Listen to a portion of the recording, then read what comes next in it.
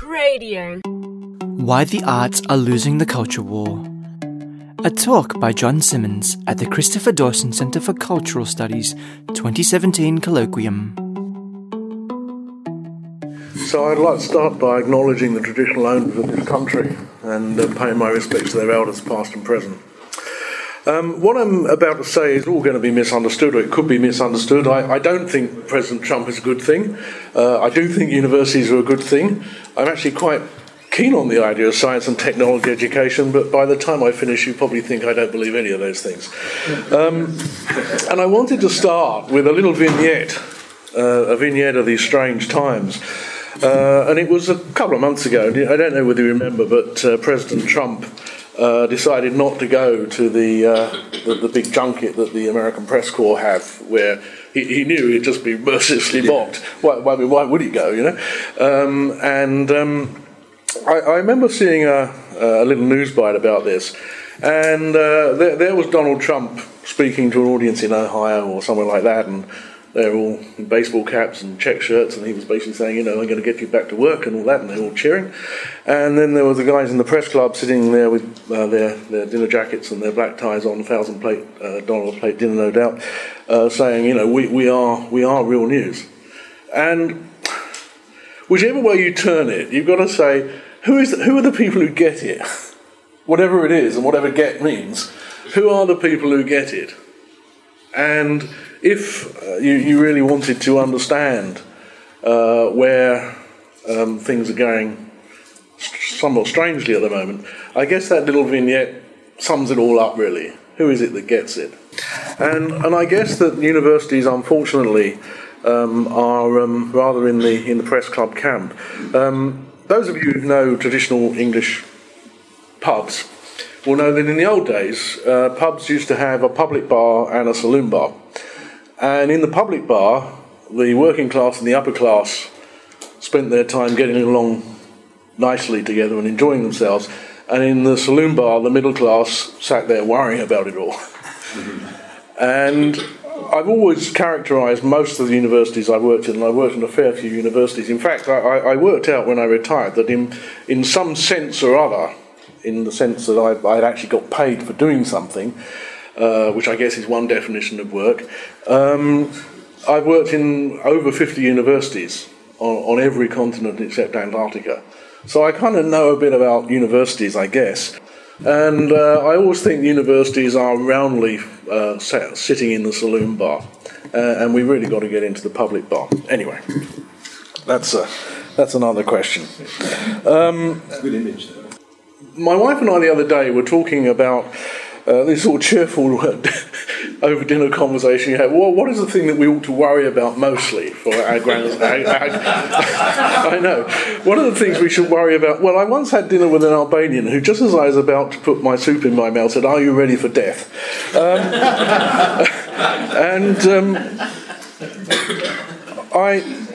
But we were worried about what should we worry about most about what is going to be the great challenge for our grandson, who's about 18 months old. And after sort of going through all the normal stuff, you know, global warming, nuclear war, that kind of stuff, I actually starting to think, and I've been thinking this for a while, that the work's going to run out. And I think if we think about Australia now, let's take Australia absolutely now, okay? There's always going to be work for sort of high-level professional and technical people. There's always going to be work for people who are going to be pushing the brooms and digging the roads. There's not going to be work for anybody else. Why should? I mean, we could outsource the whole of the work of Australia now. You take Egypt, 37% of graduates in Egypt are unemployed. Only 2% actually of people who haven't got any education at all in Egypt are unemployed, which is kind of interesting. So there's lots and lots of Egyptian graduates, all bright and worthy people, I've no doubt, who could do the work of Australia for a lot cheaper than we do it. So the question for me is, for my grandson, is basically who's going to pay him not to work? And this paper, insofar as it is a paper at all, is going to talk a little bit about some of the, I think, the fallacies of the way that employment and employability is talked about in universities at the moment. And I think increasingly the extreme jeopardy that universities are in as they rely increasingly on a business model. 94% of Australian students believe, and it's always around about 94% in the surveys, that if they get a degree, they'll get a better job than they would have done if they didn't have a degree. And that proposition is still actually largely true, but it is becoming less true. And it's particularly becoming less true if you think about what a good job is in terms of how much money you're going to earn against the opportunity cost of doing a degree in the first place. There's still a lot of integrity in the proposition, but it's becoming less and less. And universities like Australian universities in particular, and British universities are a little bit different in this respect, which depend so very, very heavily on large numbers of students from Asia, are going to get very, very badly burnt by this. And I think it's going to happen quite soon. And there is no plan B. And if you look at Universities Australia, which is, as you know, the group that represents universities to government, they're one club golfers. And their club is the 9-iron, which, as those of you who play golf, which I don't, is a club which hits the ball very high up in the air but not very far forward. And the typical University Australia 9-iron stroke is, if you gave us more money, we would do a better job. But we're already doing a good job. Oh, we were doing a wonderful job, Steve. In fact, it's hard to know how we could, but anyway. But if you gave us more money... Now, this, I think I'm going to be very kind, this is not an evidence-based proposition. And I always remember, about 8 or 9 years ago, I mean, I should say that I've worked in universities for 41 years, and since 1985, I've been a head of department, a dean, a pro-vice-chancellor, deputy vice-chancellor, an acting vice-chancellor. So I've spent most of my time in reasonably senior posts in universities. So I'm one of those faceless bureaucrats who whips the compliant academics into shape, if only it were like that. But I was sitting with a group of angry academics, or probably angry workers as they would have characterised themselves. And they were complaining that in Britain we'd just had a huge hike in university fees. And they said, well, what have you done with all that money? Now, what I would have loved to have said was, well, we bought the Vice-Chancellor a Rolls-Royce, and we now only serve Chateau Petrus at working lunches. However, there was actually I actually had the true answer. And truth is a wonderful thing when you actually know you have the truth. What we'd actually done with all the money, every penny of it, was spent it on their pay rise. Every penny. And that is what would happen to more taxpayer money poured into universities. Now, don't get me wrong, I think academics should be highly paid. I don't have any problem with that at all. But you've got to get real. And if you're saying, well, the students and the taxpayer combined to give you another $20 million this year, and you spent it all on a pay rise without any increase in quality, without any increase in productivity, people, if they knew about that, they wouldn't be very happy. And of course, my dear colleagues decided that actually, far from squandering the bonus we'd just received, we'd actually spent it very wisely. And the other thing I would say, and this is actually part of what I was talking about when I was asking the question to Stephen, I actually don't believe, probably as most people in this room believe. I mean, and let me put it this way, I'm deeply imbued in what we might loosely term the Western tradition. I mean, I had a Latin lesson every day of my life between the age of 10 and 19, and a Greek lesson every day of my life between the age of 12 and 19. So I kind of know all this stuff. Just that I don't really believe it, in the sense that I just don't think that universities have actually been around all that long.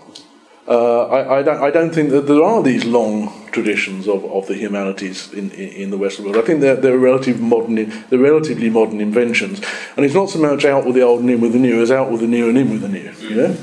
It's not to say there aren't some very old universities around, and it's not to say that universities don't spend time thinking about their mission. I mean, one of the things that I would say about my most recent job is that actually, around the executive table, we didn't actually spend a lot of time thinking about how we should be running the university. I mean, colleagues would have said, I'm not surprised, I can see you didn't. Because we had people to do that for us. But we did spend a lot of time about thinking what sort of university we wanted to be. And I think people would have been surprised by that. Now, How we actually made that concrete is another question. But the good intention was there, and I do think that universities are basically good things that need kind of to be helped out.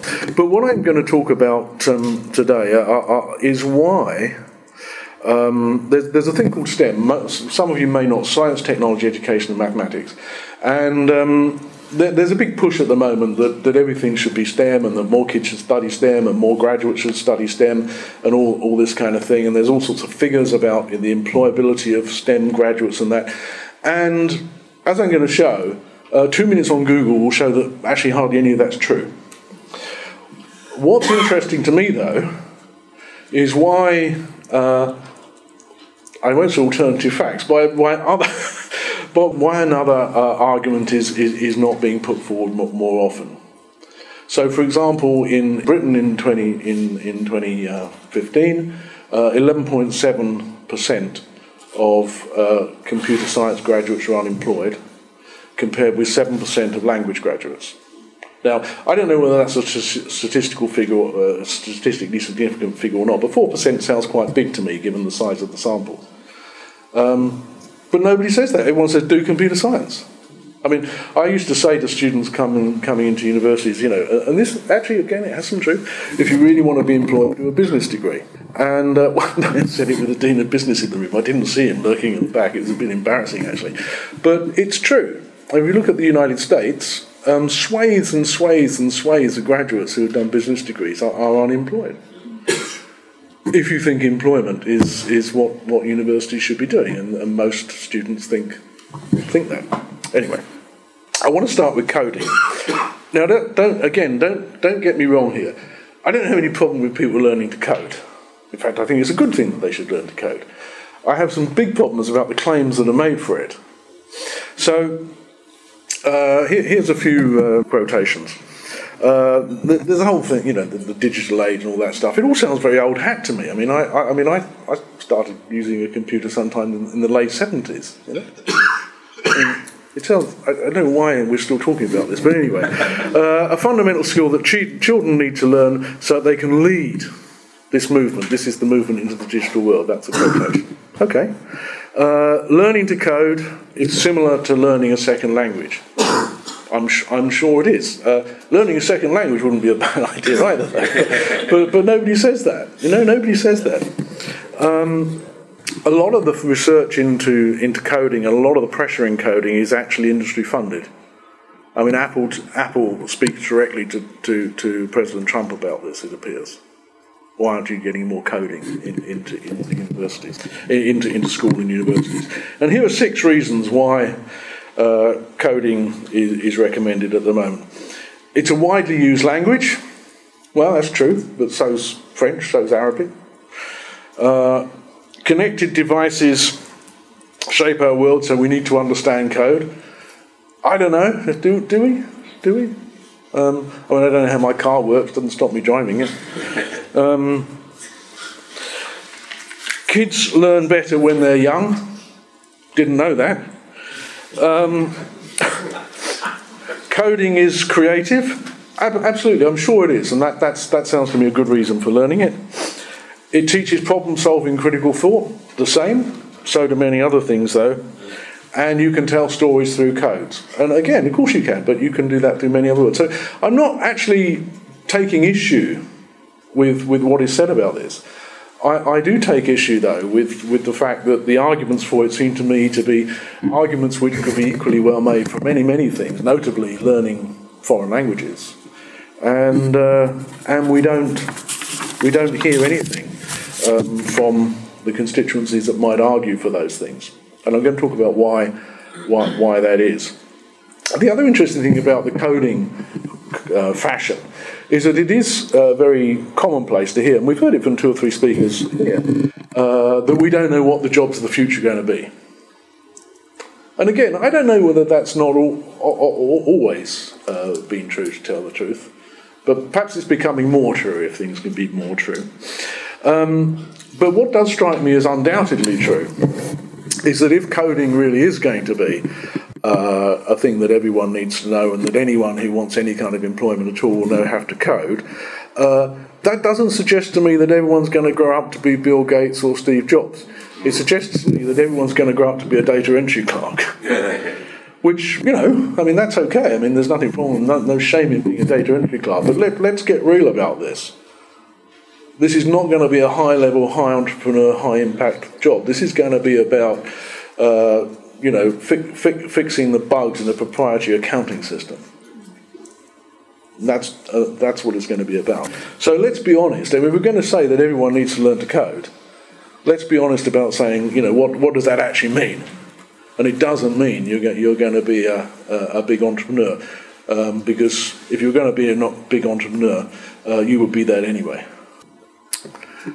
And universities, I mean, most coding nowadays, as far as I can see, for adults anyway, is taught through MOOCs and through other things like that. Universities won't have much of a role to play, I don't think. So what apparently is going to be the biggest single force in determining the employability prospects of young people who are just about being born now will be something which universities have no role in, whichever way you turn it. I mean, teaching coding, you don't need to go to university to learn how to code. That's the specific example. I now want to talk about STEM, science, technology, engineering and mathematics. And as I say, I mean, obviously I don't have any problem with people learning these disciplines, and I think people should. I'd rather drive over bridges which are built by engineers than built by classicists. But, so I don't have any problem with it. It's just that I just think there are some rather ill-considered claims made about what the benefits of this is, simply with regards to employability. And again, a curious silence on behalf of universities and academics in the face of these claims, which, as I was saying to someone in the tea break, you've only got to spend 2 minutes on Google to see that most of them aren't true. I mean, I haven't had to go delving deep into anything to find this out. I mean, I've actually looked at the figures produced by the chief scientist of Australia himself in defence of the position that more people should study STEM, and the figures don't actually prove his point. Or, if they do, they prove it very marginally. And I'll give you some of them, and you can make up your own minds. One of the biggest problems, of course, is that when you look at what actually STEM graduates...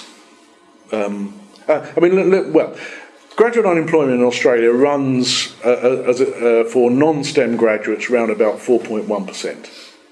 Okay? For STEM graduates, it runs at 3.7%. So there is a small truth that if you have a degree in a STEM subject, you are less likely to be unemployed than if you have a degree in a non-STEM subject. But whether 0.4% is a statistically important difference or not, I don't know. And nor does anyone say. It doesn't say that in the chief scientist's paper. So I don't know whether it's an important difference or not.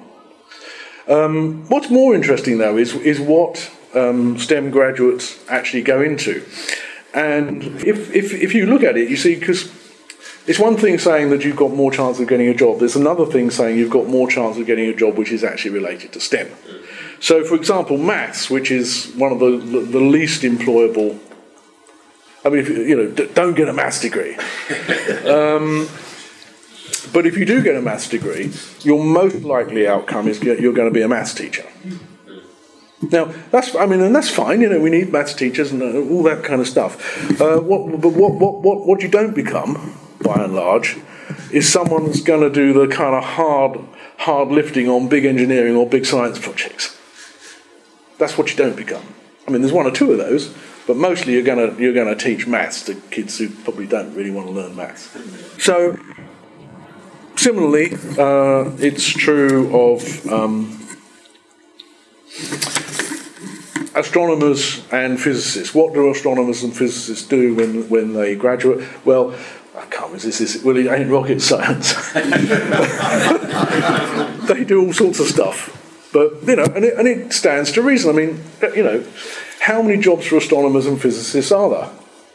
I mean, it's the same with historians. I mean, I had a student once. She's now quite a well-known academic in England, and she came from an old, one of the old East End Jewish families. I mean, they're gone now. And her dad was a tailor of that old East End Jewish tradition of tailors who would actually. And when she went to university, first in family and all that kind of stuff, what are you going to study? I'm going to study English. Her dad said, what are you going to do? Open an English shop.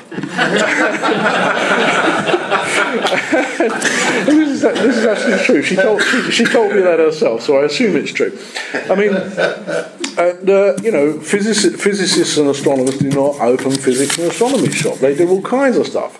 Same as historians. I mean, how many historians does any country need? Well, it's not actually that many. That doesn't mean that you shouldn't study history. It doesn't mean you're not going to be you all know all this stuff. I'm preaching to the choir, I know, but but it's the same with a lot of science degrees as well. It's not quite as simple as it looks. And the other thing is that when you actually look at the figures for the STEM qualifications, you'll find that the great majority of people in Australia who are employed who have STEM qualifications have them through the VET system. They don't have them through universities. So the tie between getting a university degree in a science like chemistry or physics or astronomy or whatever, engineering is actually slightly different. Engineering is not a bad one to do, actually. And getting a university degree is very, very weak. And yet, I don't think that many people say this. The wisest statement on this that I've seen comes from the Australian Productivity Commission, who basically say, and this is apropos of coding, but it applies to STEM as well, we actually don't, it goes back to that other thing, we actually don't know what the future contours of employment are going to be like. But there's a thing out there called the market. And if the market works properly, it'll kind of tell us what they are. And there's no point in backing coding against backing anything else. It's just a punt against a very unpredictable long-term future.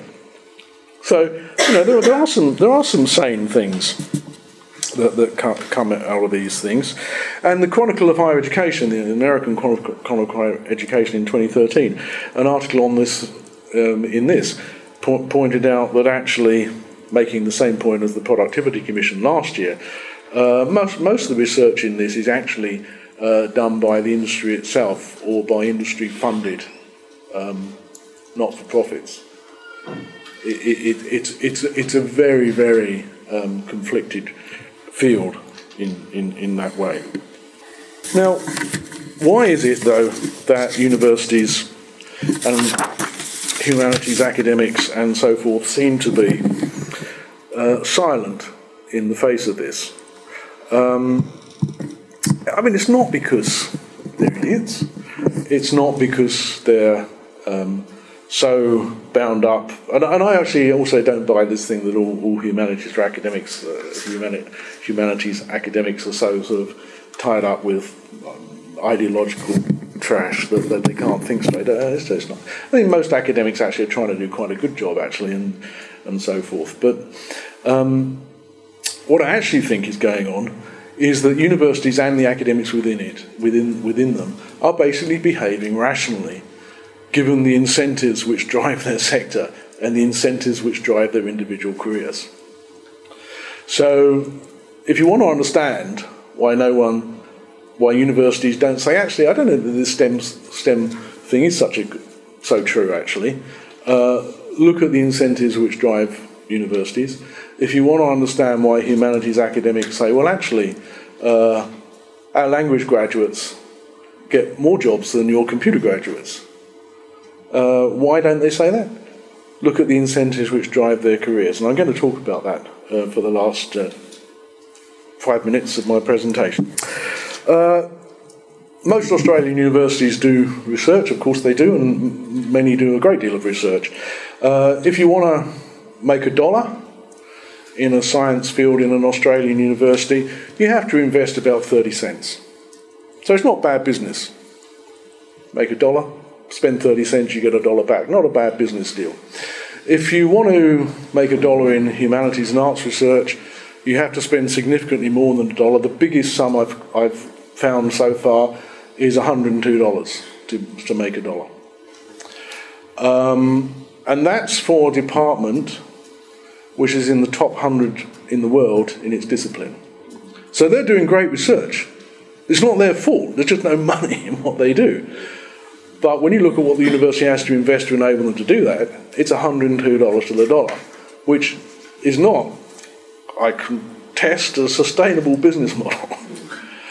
And I mean, the thing about I said they're in the top 100 thing in the world. I mean, like all senior academic managers in universities, I will always say the league tables are not worth the paper they're written on, except when you get a good result. But so the incentives to universities, solely in terms of the way that research drives their business model. I mean, forget knowledge, forget wisdom, forget any of that stuff.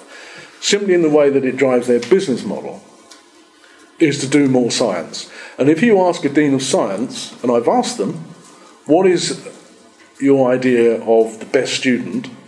Now, I think the best student is a student who we recruit and who finishes the qualification for which we registered them in the time that they were set to finish. And I don't care whether they pass by 1% or whether they win the university medal. What I want to see is students who complete the degrees that we registered them for. What a Dean of Science will tend to say is that the best students are those who are going to go on to do PhDs. Okay?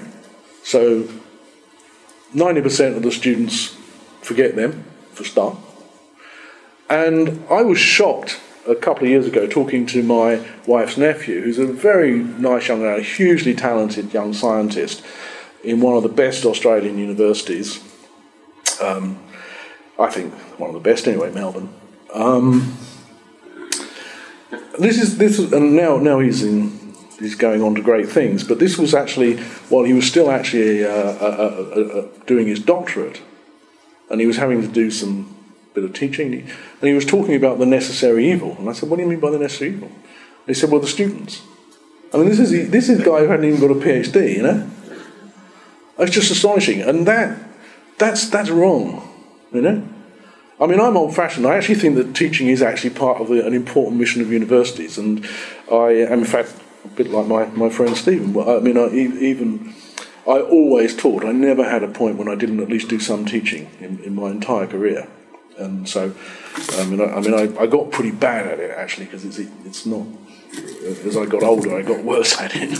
But, I always thought it was important. You've got to be in touch with the students. I mean, that's why students come to universities. And that's, if you ask students what they remember about universities, it tends to be good teaching, if they can find any. But the incentives that drive academics drive them away from that, no matter what they might want to do. It's really difficult to get promotion in an Australian university solely on the proposition that you are a good teacher. It's not impossible, but it's difficult. I don't actually buy this idea. I mean, I spent a lot of time in universities. I actually don't believe that there are these academics out there who are completely non-research active and who are great teachers. I've seen very, very few of those. I've seen a lot of lazy people who don't do much of anything. But there used to be some around, but they're not very thick on the ground now, if there are any left at all. And so, if you're trying to make your way in the academic world, whatever field you're in, if you're in science particularly, but even if you're in the humanities now, if you're not pressing the accelerator on your research, you're probably not going to get very far. Why do I say? Why is that relevant to what I'm saying? Because those particularly insular obsessions make it irrelevant. The fact that to argue in favour of the humanities against employability fallacies in science and technology, it's just irrelevant. Why would you bother? Your career will run the same whatever happens. You don't need to do that. You might care about it. I'm not saying you don't care about it, but it doesn't matter whether you do it or not. And I think this is, as I say, the fact that you can go down and you can demonstrate that there is actually very little truth in the propositions that are talked about in coding. There's very little truth in the propositions that are talked about in STEM, but no one really says that. You just look at it; it's just economically rational behaviour, and it's just the everyday self-interest of people who are trying to make their way in the world that explains it. So what's going to happen? I mean, it all feels, in a way, it's a kind of old thing, that you've got to do science. But what's actually going to happen? This is what I think is going to happen. The taxpayer will fork out a lot of money which will be wasted, because the government will hitch their horses to the STEM wagon or the coding wagon, and that'll look as if it's going to be another magic bullet. And there'll be a lot of money spent on that to no good end. A load of young Australians will be persuaded to do stuff that they didn't really want to do or didn't like to do, because there's I think mendacious is too strong a word, but a fairly false argument that they'll get a better job than they would have done if they had just stuck to their guns and done the thing that they wanted to do. I suppose, and the students will, I think, maybe one day start to walk. They'll start to realise, that they can do a MOOC with Coursera, get the same employability outcomes for $1,000 that they can get for $100,000 or whatever it costs totally to go to university. And the thing is, the model doesn't actually work all that well. I mean, if you look at Australians, the current model just doesn't work anyway. I mean, Australian universities have no really reliable way of choosing their best students.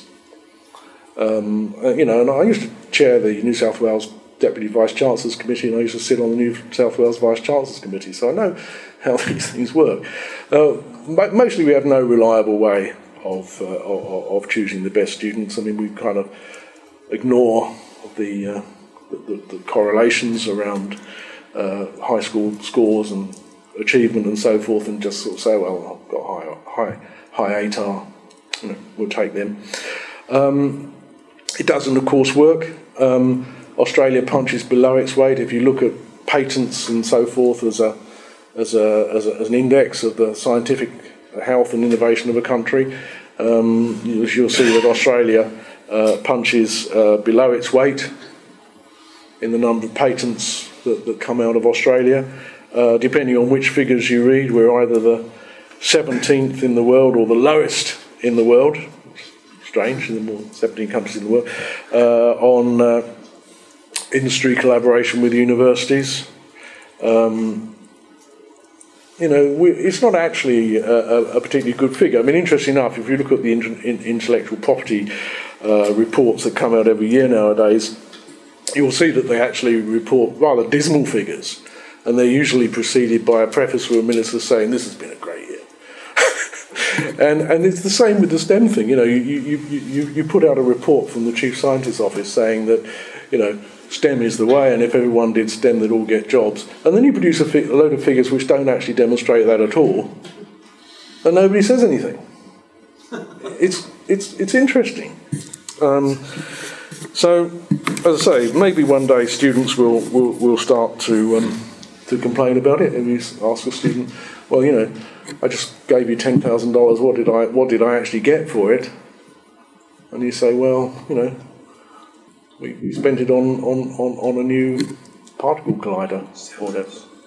Was that salaries? We spent it on salaries. Yeah, I mean, and that is the reality. And as I say, I'm not kind of excoriating everyone. I think people are all, more or less people. Everyone is of goodwill trying to do their best, but they're behaving rationally in a system where the drivers do not encourage the best results and do not encourage, I guess, the kinds of things that people in this room would like to see.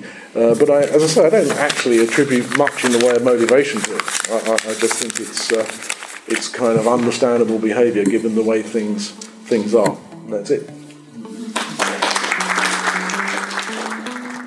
That was John Simmons with Why the Arts Are Losing the Culture War.